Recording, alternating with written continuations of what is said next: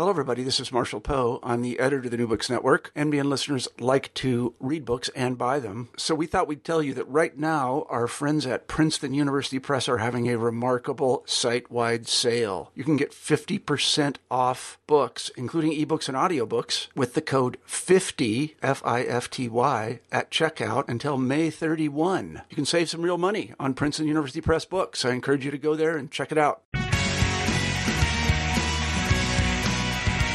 Welcome back to New Books in Political Science. My name is Heath Brown, and today I'll be talking with Ian Haney-Lopez, who is the author of Dog Whistle Politics, How Coded Racial Appeals Have Reinvented Racism and Wrecked the Middle Class.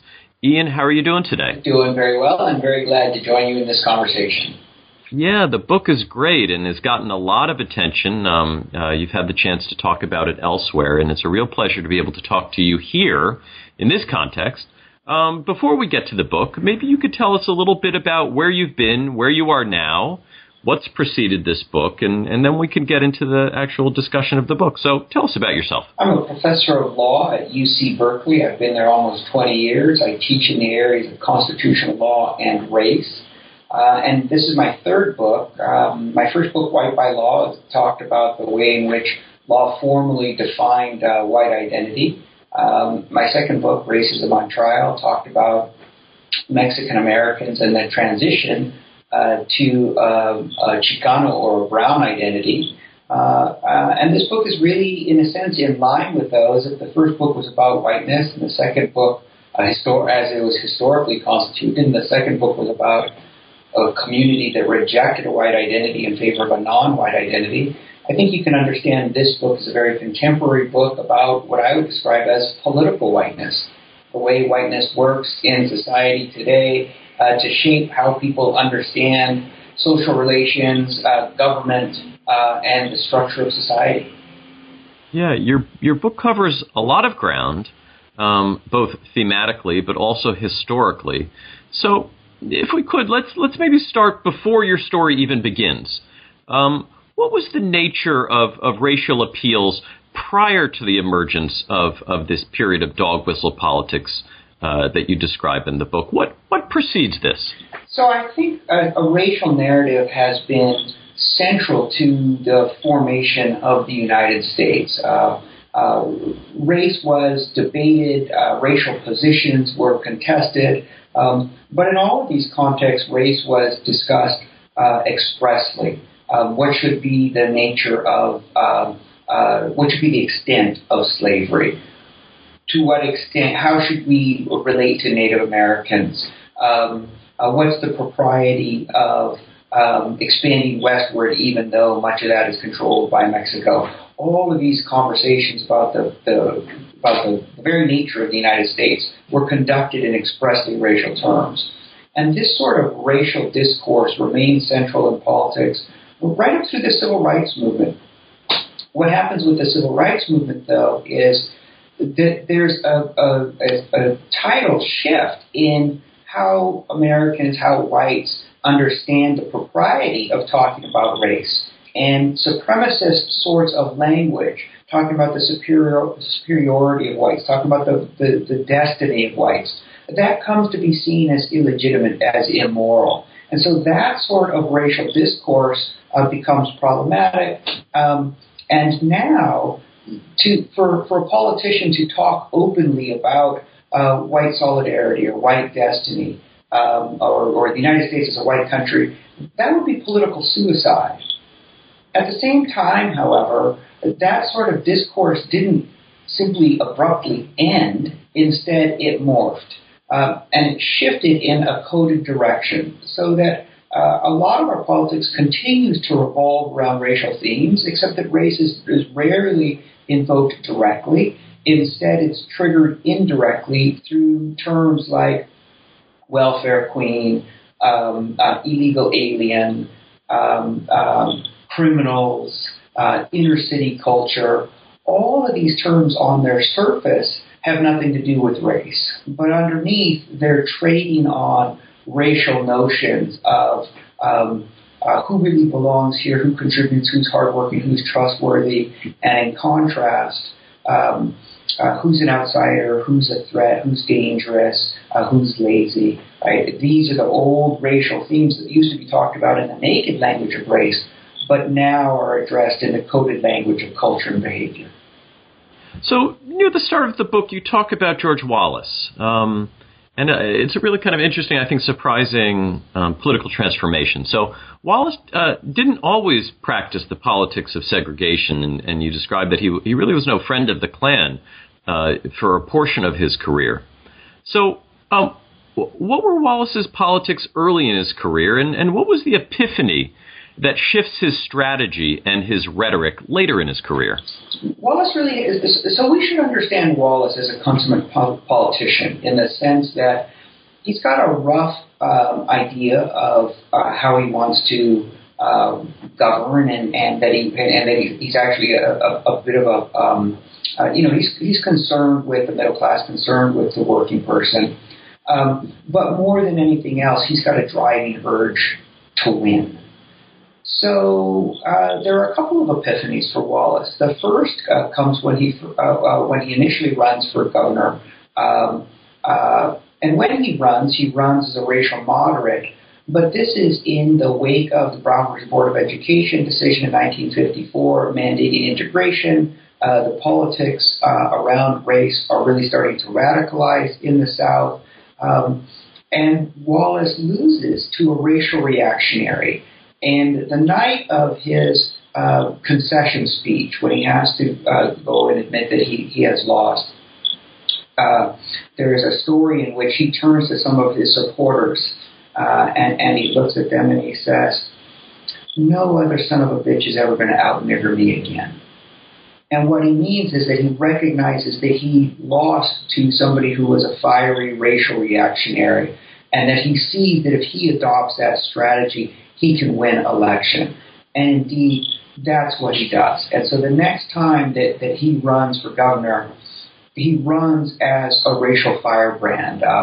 And it's as this racial firebrand that he wins office, that he's inaugurated, and in his inaugural address, when he says, "Segregation today, segregation tomorrow, segregation forever," he promises to stand in the schoolhouse door, right? So that's his first epiphany, that he could use race as a racial firebrand to win election. But this is 1962, and the civil rights movement is gaining strength, and this sort of language makes George Wallace look like a sort of unrepentant Southern bigot.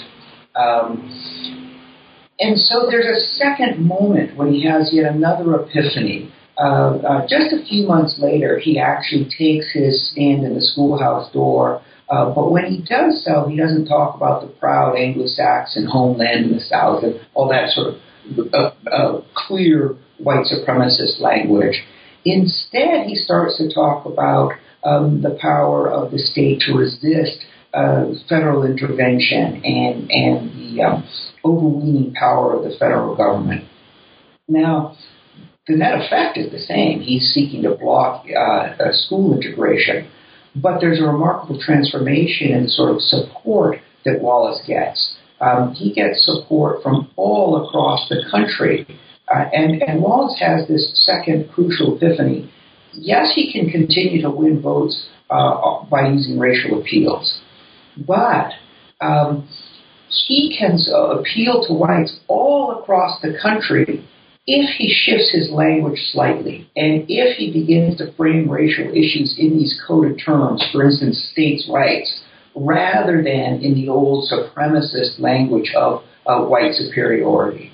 And it's this second epiphany, I think, that has come to shape modern American politics, that there is, in the words of Republican strategists, political gold to be mined in racial appeals, but only if you couch them in coded terms that allows people to deny, perhaps even to themselves, that they're reacting to racial triggers. And I think it's that combination. You can win on race, but you have to use race in a way that's coded and that allows plausible deniability.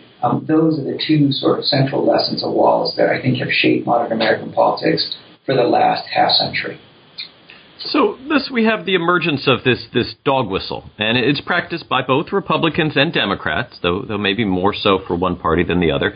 But I think you suggest that this is not this is a bipartisan tactic. So how does a racial dog whistle work exactly?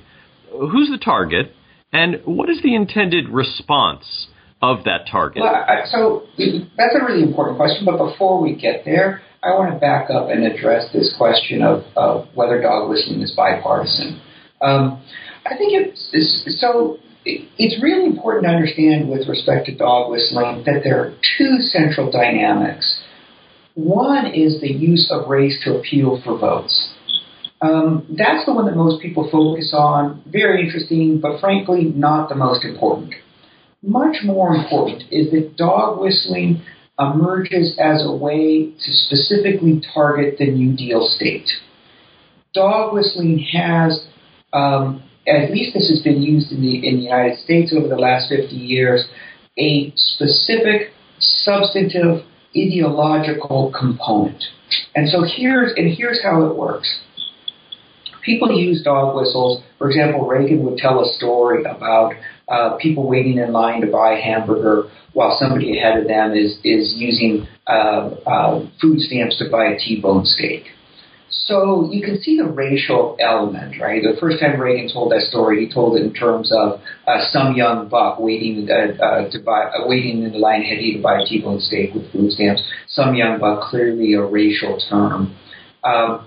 So you can see the racial component. This is a story about blacks who could work but refused to work. They'd rather scam the system. They're ripping off the system, whereas it's whites who are playing by the rules, who are working, who are struggling to make ends meet, who are paying their taxes, who can only afford hamburger.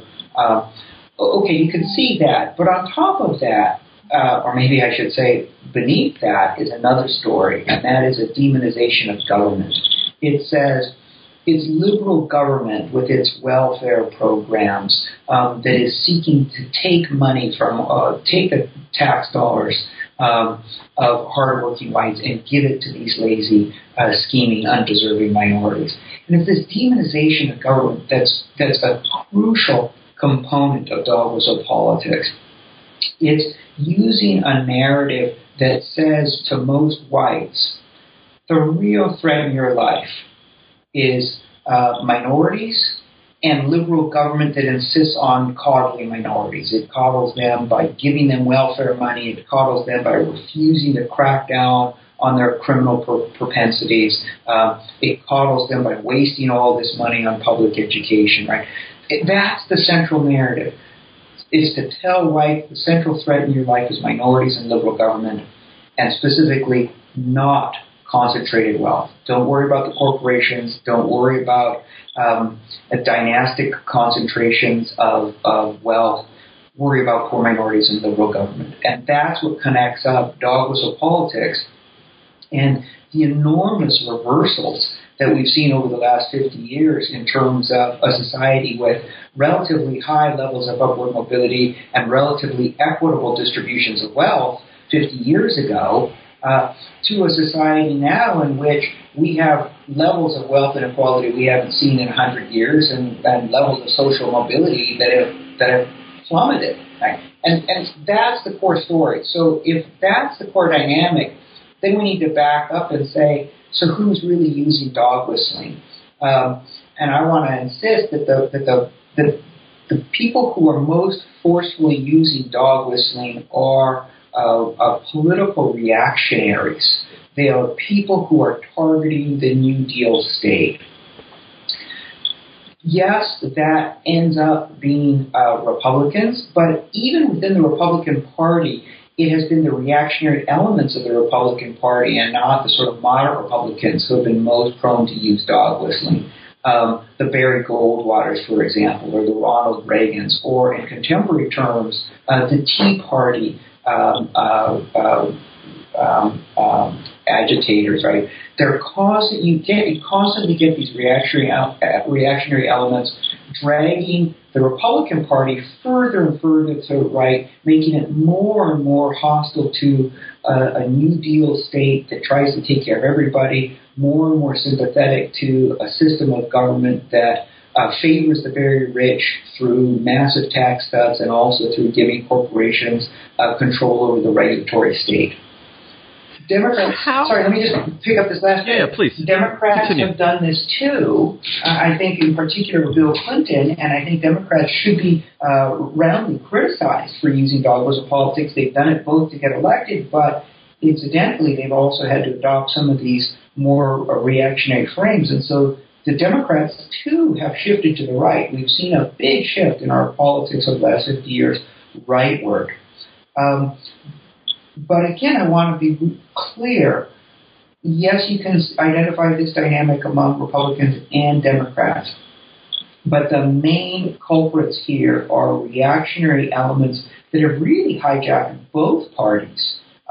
Republicans more than Democrats, but both parties, into using race as a way to appeal to voters, but even more destructively for our society, into using race as a way to demonize a government that's supposed to help most people instead of just the very rich. So how strategic is this on the one hand, and how much does this reflect simply sort of the euphemistic nature of discourse and a sort of an underlying racism that might exist across a wide swath of the country? What would be the argument that this is actually thoughtful, purposeful, strategic in nature, and how much of then is also something that reflects kind of the deeper culture? Is there a way to distinguish between those two? Well, I think that there is. I think so. Of course, it's not strategic in the sort of sense of some omniscient cabal that sat down 50 years ago and laid out a long-term strategy, plotting every move and every evolution. Of course, it's not that. And nevertheless, it's purposeful, even if in a sort of an incremental way. So, from Wallace in 62, Goldwater in 64, Nixon in 72, Reagan in 80, at each different stage, you have politicians often with ideological commitments, Goldwater, Reagan, who are thinking long and hard about how to get elected, but also how to convince the voters to support policies that, frankly, are really bad for most voters. That's the strategic element. So they look around and they say, what's going to work? And like Wallace, they come to the conclusion that racial appeals are going to work. Do they have some sort of pre-commitment to harming minorities? No, I don't think so. This isn't about harming minorities. This isn't about latent racism. Does a sort of a latent racism in culture make a difference? Sure. It's available as a resource. They look around and they say, how can we agitate people? How can we get people to the polls? How can we get people to fear government? Let's play up the anxiety being generated by the civil rights movement. Let's even go further and create new sorts of fears. Let's stoke this resentment. And so you get these repeated stories about minorities and crime, about minorities and welfare, about surging numbers coming across the southern border, about, in more contemporary terms, an Arab-Muslim terrorist threat. I think that this is a strategic, purposeful, cold, calculating effort to stoke, to channel, to direct anxieties that exist in the popular culture, but which are amplified and fueled by our political culture. The book is just really interesting. I think you can get a flavor for just some of the portions of it that we talked about here, but there's a lot more that we haven't talked about that is worthy of a lot of people going out and purchasing and reading the book. What's next for you? You mentioned how this sort of fits very closely into the previous books that you've published. Is there a forthcoming book? Is there a book that you're beginning now? What do we have to look forward to from you? I think for right now, I'm going to concentrate on this book. And here's what I really want to concentrate on. There's a way in which the book pulls together a lot of material that tells a historical narrative about what's happened in our politics.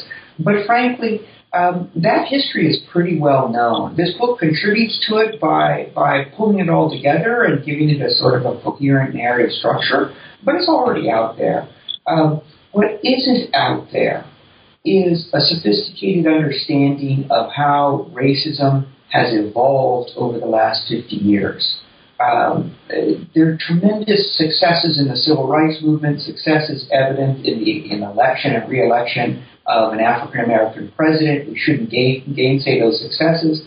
But at the same time, racism has been evolving, and we simply lack the public vocabulary to understand how that's happened. And that's, I think, for me, the principal contribution of this book, to understand how racism has evolved in a way that makes racism now the central force in structuring our society in a manner that disadvantages almost everybody but favors the very rich. So I think for the next few years, I'm going to really concentrate on trying to push into public discourse a more sophisticated understanding of how racism has evolved in a way that really hurts everybody of whatever race. Yeah, well, the book certainly does that, and I think a wider reading of it will certainly contribute to that goal. Ian's book, Dog Whistle Politics, How Coded Racial Appeals Have Reinvented Racism and Wrecked the Middle Class, is published by Oxford University Press this year, 2014. Not only is it very interesting, it has a very powerful cover. I think whoever designed this cover did a very good job of capturing the message, and so if you see it, pick it up, buy it, and please do read it. Ian, thank you very much for your time today. Thanks very much, Heath. It's been a great conversation.